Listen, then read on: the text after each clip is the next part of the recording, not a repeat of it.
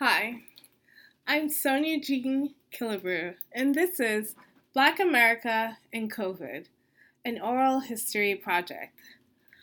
I started this project during Black History Month of 2022 because I wanted to provide a platform for Black Americans to share their stories about living, working, and or going to school during the COVID-19 pandemic.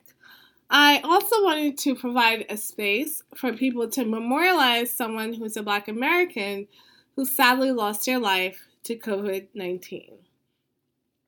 I was inspired by Zora Neale Hurston, the anthropologist and author, to record the experiences of Black Americans in their own voices. My goal is to get my recordings into museums such as the Smithsonian Museum of African American History and Culture. I'll share a little bit about me and my family before I introduce my guest today. I'm a Black American. My dad was African American and Indigenous American. My mother is Jamaican American. I'm a fourth generation teacher. My mom is a retired New York City teacher. My grandmother was a teacher in Jamaica for 20 years and then in New York City for 20 years. And my great-grandmother was a teacher in Jamaica in the late 1800s up until she got married. She was the daughter of an Irish woman and a Black man, and she stopped working after she got married because it wasn't considered respectable for a woman to work after she got married back then. Ironically, my mom began working long after she got married in the late 1900s, either the 1980s or 1990s. So without further ado, I'm excited to speak with my guest. I'm Kay Bell. I was born in Barbados, the West Indies, but I've lived in New York since I was 1 year old. I first in Harlem, and then about for the last 15 years, I've lived in the South Bronx. Oh, I didn't know you were born in Barbados. Yes, I am a Caribbean girl. Oh, my mom's Jamaican. I don't know if we talked about Oh, I didn't know that. Okay. that. Wow. And how do you identify? As Caribbean American, Mhm. Thank or you just simply Black. for Black. And I know that you are a college professor, and I would love for you to share, because Zora Neale Hurston is my inspiration for doing this oral history project. So could you just share about what you teach your class? So I teach an English course titled Writing for the Social Sciences, and I themed it exploring issues that affect marginalized communities. So the students, they conduct interviews, observations, and ultimately research. And so I always use Zora Neale Hurston as like the ultimate example of a ethnographic researcher.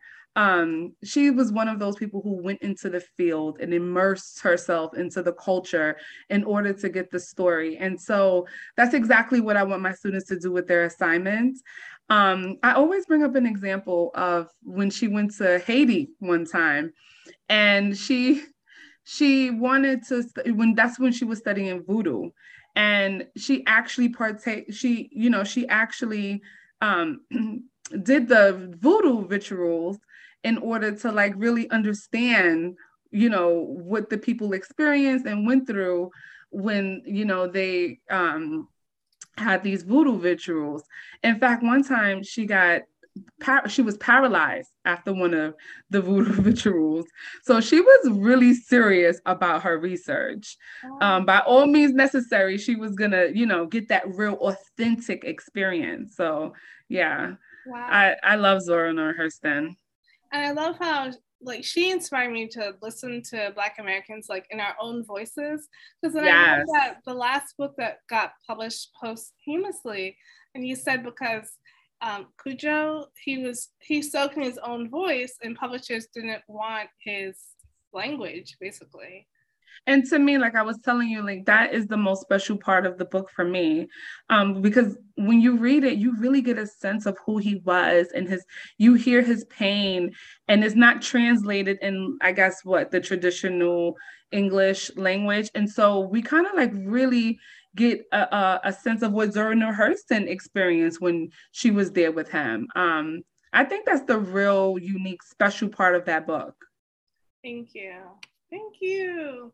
And so now I'm really excited to hear about what you'd like to share about living at home and working from home during the pandemic, and also having children going to school at home.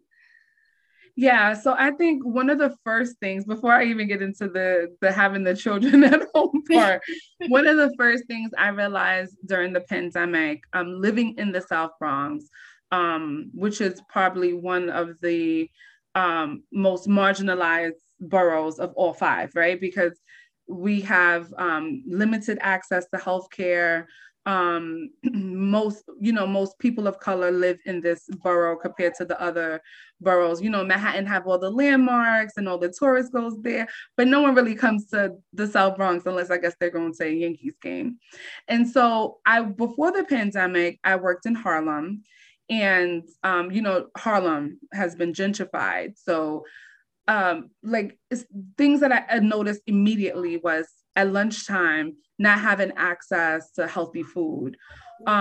Taking my morning walks meant that I passed mounds of garbage, needles. Even taking my sons to the park was a real big challenge for me because I live near maybe 2 or 3 homeless shelters. And so a lot of people from the homeless shelter would be in the park smoking marijuana. And so what I noticed is just like the differences between living in the South Bronx and living in Harlem, where it's predominantly now, whites, compared to the South Bronx, where it's predominantly people of color. And that for me was probably the beginning of me having like going into a depression. And I think I didn't notice it before because I was always at work. And so I never really used my neighborhood to like walk around and, have lunch or, take my kids. We usually went outside of the neighborhood. And so that was a really big challenge for me. I never thought about that, how Harlem becoming gentrified, how it's changed. Yeah, like you can get good food in Harlem. You can walk down the streets and there's not a whole bunch of garbage. Me and my husband would walk and we would count how many trash cans we saw in the corner in the Bronx. And sometimes it was 2. And we would walk at least a mile or 2 a day. So compared to Harlem, where you see a trash can on every corner. So yeah, it was really hard at first. It was really challenging to accept that my neighborhood was in this condition. Oh, I can relate. Star Davis, the poet from my yes. program. One of my favorite poets. I love her. Before she left New York, I visited her, and I'm from Queens. From Queens to the Bronx, that's like at least a 90-minute commute. Yes. And I visited her before she left, and I remember getting off the 6 and seeing all the litter, and I was like, okay, Sonia, just be calm. And then when I got to her block, I saw a woman urinating behind a car. And I called my mom, and my mom's like, Sonia, you're in the South Bronx. I was like, okay. So I know exactly what you mean, but it's heartbreaking. And I don't know how or why that's even happening. Well, I think, I always call the Bronx the forgotten borough, although I also think that there's so much creativity and history in the Bronx, right? But I also feel like it's forgotten about. It's been at least 2 years that I've seen the garbage cleanup truck come around here. Before the pandemic, I haven't seen one since then. So alternate side parking is not even a thing because no one's coming to clean the streets. Yeah, and I think that definitely has to change. And I think the reason why is like that, is because it is predominantly a borough with people of color versus, in Harlem, you know, Harlem has a history, first of all, because I lived in Harlem when it was like predominantly Black and it was different. We moved from Harlem because the building we lived in was condemned. It was completely condemned. So we ended up leaving Harlem and moving to the Bronx.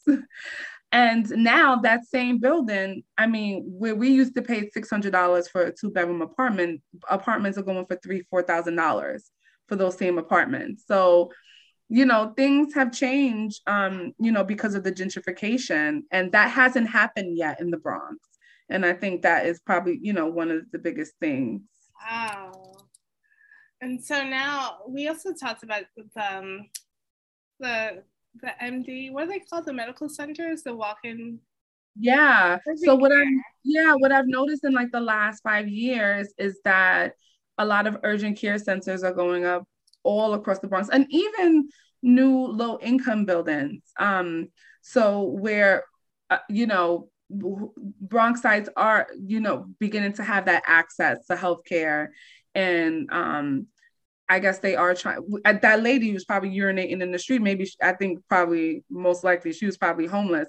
Homelessness is a big problem here in the Bronx. You know, we see it on 42nd Street or, you know, 14th Street in the you know, in the big parts of the city, but it's a big issue here. Just in the residential areas, you see people sleeping outside, you know. So yeah, it's good to see those things starting to come up now. I never knew that. I told Star that was the one time I visited her. Yeah, I didn't know that. Wow. And so you're a professor, you said, of social sciences? Yeah, well, it's an English class, but yeah, we focus on the social sciences and issues that affect marginalized communities. Are you working online now or during the pandemic?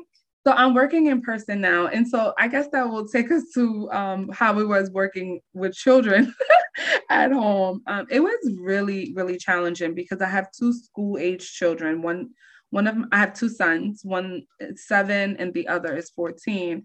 And balancing work and helping them with their schoolwork was really challenging.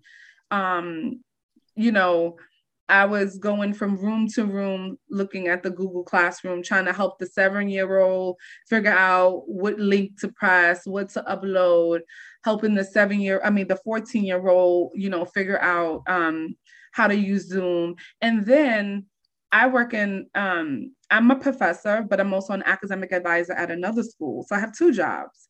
Oh. And so navigating all of that during the pandemic was really challenging. There were some days around 1 o'clock, 2 o'clock in the afternoon. I'm like, everybody turn off their computer. We're done. Like, I can't do this. Yeah, like a lot of people said they just got zoomed out. Like they just couldn't do it anymore. Zoom fatigue is a real thing. Yeah. Like, you know, I felt really, really fatigued. And, you know, I really started therapy, you know, because I needed therapy. I needed to talk about my mental and emotional exhaustion. Yes, let's talk about that because I was in therapy during the pandemic and I've spoken to a few other people who started therapy during the pandemic because of the anxiety and the exhaustion. And I'm just trying to counter the narrative that Black Americans don't get therapy. Yeah, it's not true. I mean, I think that mental health and therapy was very taboo in the Black community, but you know, most of my friends, my Black friends, are in therapy, and I think the pandemic was it was horrible, of course, but I think that it did start this trend where more people were recognizing that they needed to focus on their mental health. Just even look around the city. I think that our society needs to understand that mental health needs to be a priority. All of the things that was happening around the city where a lot of, you know, homeless people was like, you know, committing a lot of acts of violence that just did not make sense, you know, that, you know, was connected to some type of mental illness, you know? And so I think that the Black community that we are starting to have this conversation around mental illness and therapy, and it's not as taboo as it used to be. That's good to hear. Thank you. Yeah. Thank you. Yeah, because my dad is, well, he was a psychologist, and my mom and dad met in graduate school at the New School. They were both getting master's degrees in psychology. So for me, like Okay. therapy, I think everyone should have a therapy, even if they're happy and well adjusted. You can always be happier.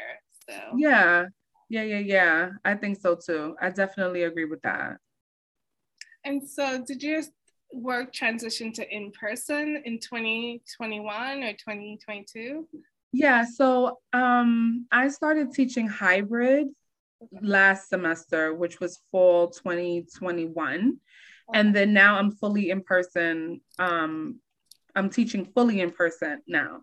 My full-time job as an academic advisor, we still haven't transitioned back full-time. We're Okay. doing hybrid. So we rotate the schedule. So I work 3 days from home.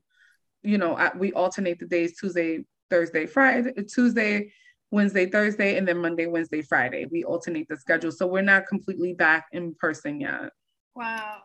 So And we're still not seeing students at all in person. So even though we're in the office, we're having Zoom appointments and talking to students over the phone. We're still not fully in person. okay. I know. It's crazy. I know. I just had, yeah. It's like they just like, look, you gotta be here so we can know that you're working. Wow.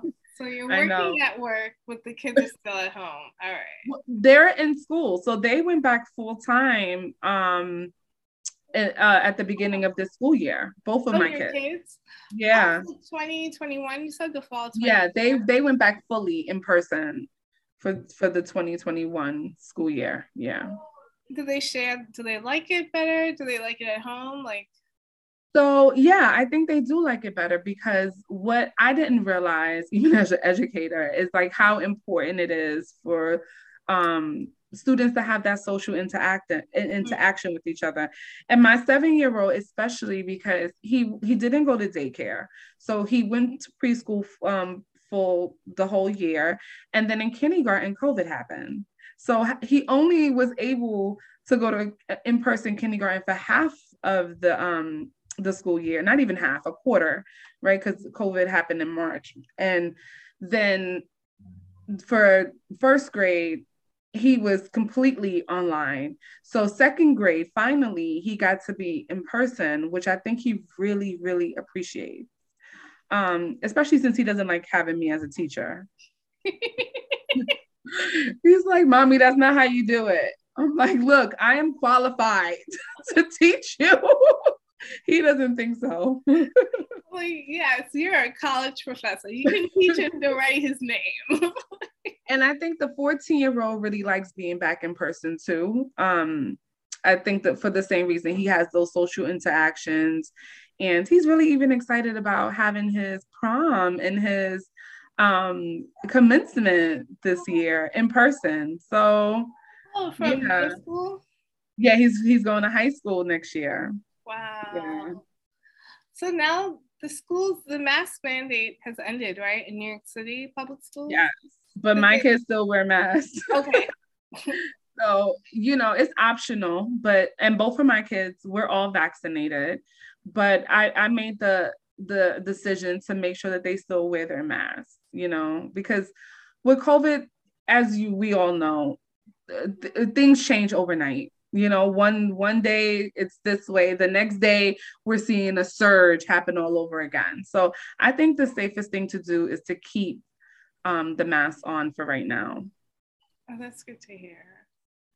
Let's see. And I've shared that during the pandemic, my mom is a retired New York City teacher, and I had to set up Zoom for her on her computer so she could attend about 8 funerals online because Oh, a lot of people have passed away. Yeah. wow. And Wow. so I haven't interviewed her. I'm like saving her for like episode 100 because No, definitely. I would love to hear the interview with her and her experience and just Well, you see, and that's another reason why mental health is so important. That's draining, and that does take a toll on our mental health. Seeing people that we know, we interact with, we just saw them last week, and they're dead. That was a lot. Absolutely. Absolutely. Did you know of anyone who may have sadly passed away from COVID or just during those years? Well, thank God I don't know anyone who passed away, but my husband had COVID, which is kind of weird because I've never had it. Oh, Well, that I know of. Every yeah. time I've tested, it's been negative. My kids never had it either. And my mom had it. So my mom stayed in the hospital for 2 months. And it was really weird because my mom was sick in November of 2019. So before COVID was really a big thing. Oh. And she was definitely sick. The doctors called us and said, you all have to just come in. She's not going to make it through the night.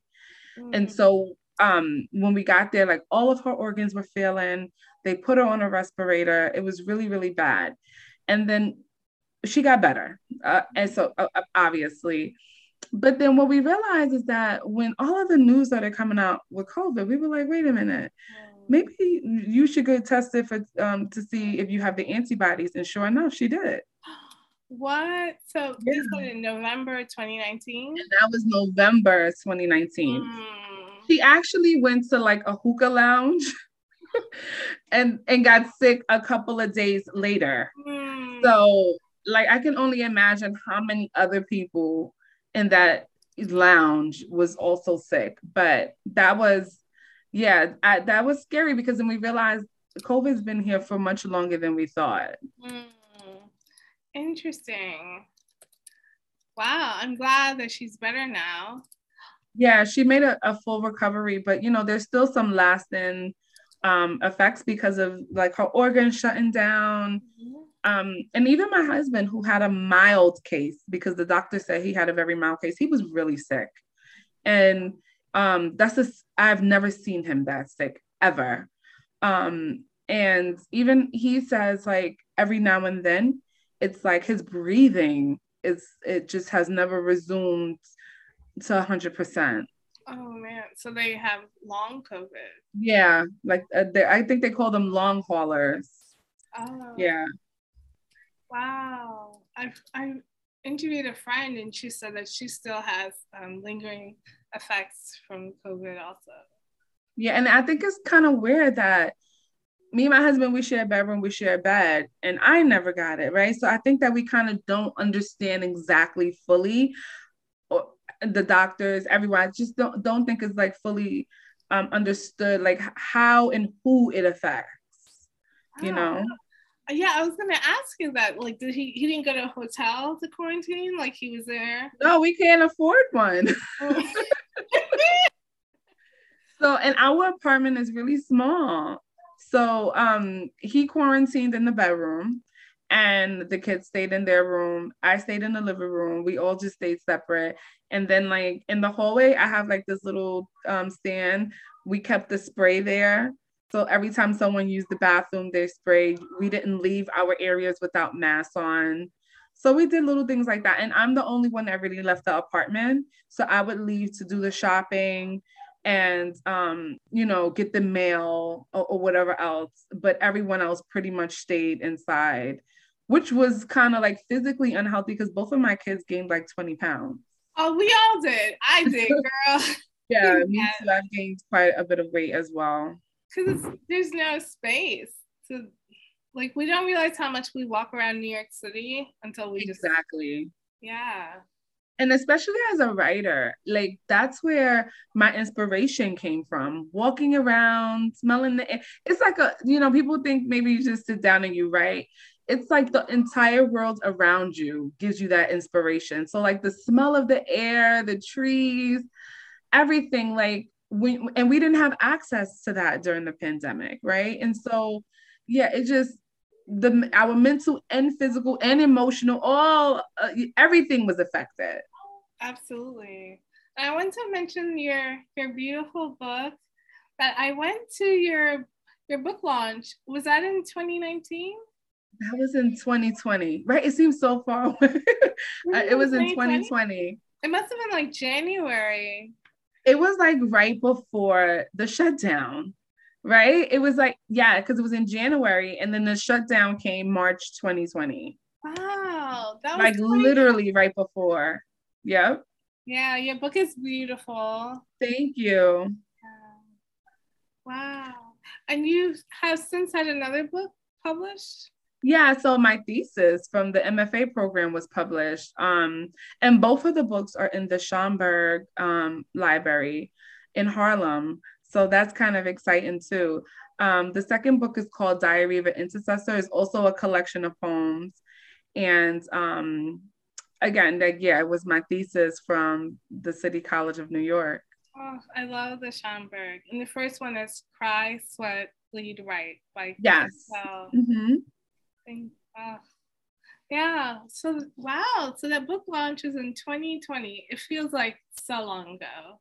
It does because I feel like we haven't really gathered. Well, at least me, I haven't really been to like any gatherings like that since the book launch. Yeah, I can't think of any that I've been to. I went to an outdoor poetry reading. I think it was in 2021, like in the summer 2021. But that was the last like outdoor poetry event I went to. I haven't. You know what? One now that you bring that up, I was in Central Park one day, and there was a poetry reading next to where me and my husband was having lunch. Oh, And yeah, so I kind of like unofficially went to one because we stopped and we listened to it. So yeah, I do remember that. oh, and I do have a question. So I got locks because I just, like beauty salons are closed, people are growing out their hair, and I just need something that I wouldn't have to keep going to the salon. But I was curious, like, did you grow your hair out or did you cut your hair yourself? My husband became a barber. So I wear my hair short. And like my sons, like we all go to the barbershop together. But Yeah. during the pandemic, the barbershops were closed. So my husband was like, I'm gonna start cutting your hair. I was like, I don't know if I trust it. So I made him cut the little one's hair first to see how it would turn out. And then when I felt safe, I started letting him cut my hair. And he actually did a good job. So Yeah, it's faded. Or is that still his way? yeah, it's like faded on the side. It's like a mohawk fade type of situation. I love Yeah. it. I love it. And it's Wow. so weird, right? We had to learn how to like do our own hair. Um, I did order from Uber Eats a couple of times, like while I was working. So I came to appreciate like the delivery services. But yeah, like I did a lot more cooking Mm, and stuff like that. Like we just had to learn how to be more independent during the pandemic, yeah. more resourceful. Yeah, I started ordering groceries, which is something I thought I would never do. Right? Yeah. Yeah. And I even bought like an exercise bike so I could Oh, exercise in the house. Which started to get really boring. Because again, like you don't realize how those small interactions really matter in your everyday life. Like just being at the gym and being around other people, or what I used to love going to the classes at the gym. And so not being able to like go to the cardio classes, like those things were really, it just was different. absolutely. Yeah, I remember when my gym shut down, like in March, because someone had COVID there. And this is before the city shut down. It was like a week before.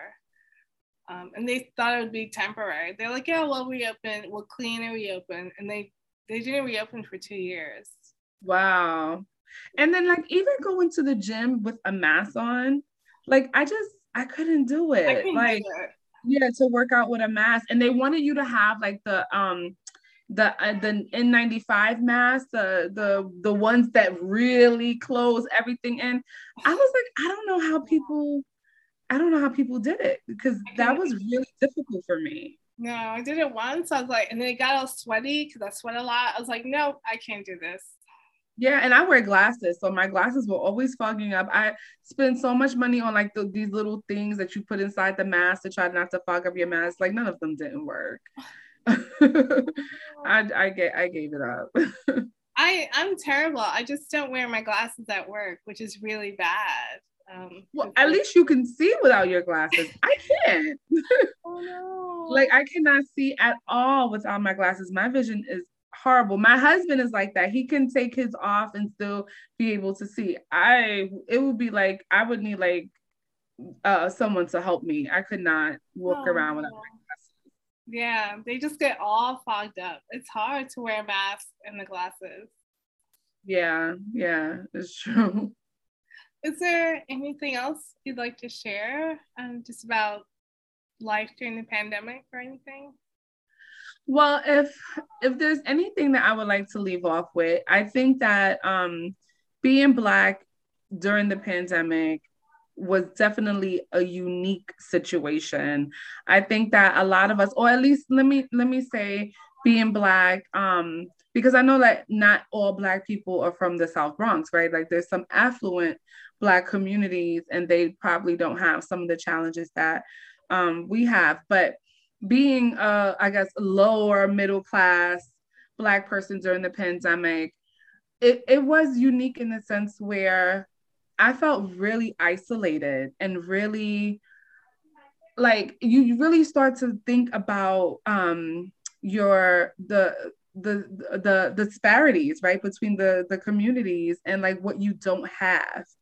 um and I think that's probably where the depression starts to set in, right? You realize like, well, if I had more money, I can do this or I can do that or this, or even listening to the news like we were talking about and hearing all of these bad things about what was happening to the communities of color, and thinking, okay, well, what if this happens to me, or when will this happen to me?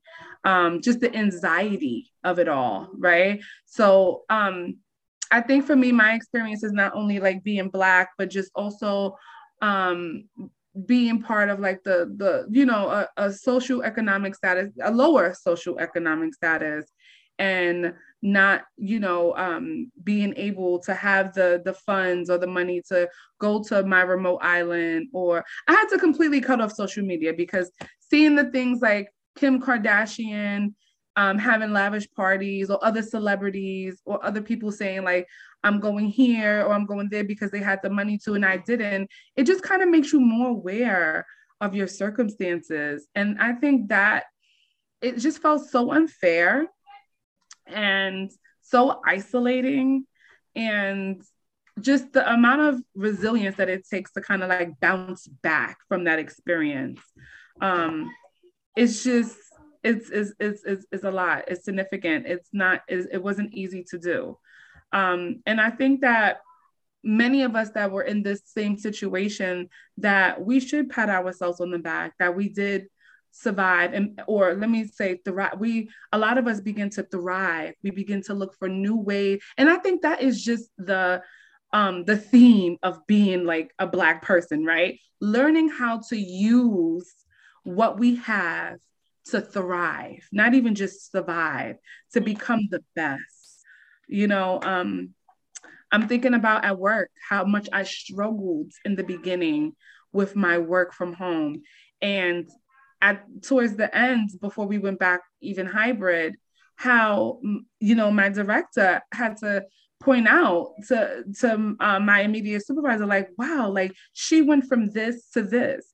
Because as a Black person, we know that resilience, that tenacity.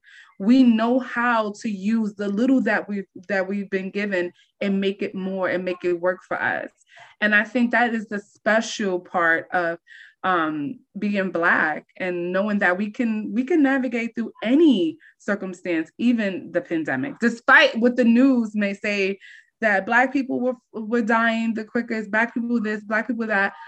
At the end of the day, we were still learning how to thrive and to use the little resource that we had to make it through. Many of us survived. Absolutely. Thank Yeah. you. Thank you. Well, thank you, Kay Bell. Thank you for your time. Thank you for having me. And I think this is a really special project. And I appreciate being part of it. Oh, absolutely. As a poet, as a professor, as a mom, as a wife, like a New Yorker, and now I know that you're Caribbean. Like, I just really wanted to hear what your life was like. So thank you. Thank you. Thank you for having me. My name is Sonia Jean Killebrew, and this is my oral history project, Black America and COVID. Thank you.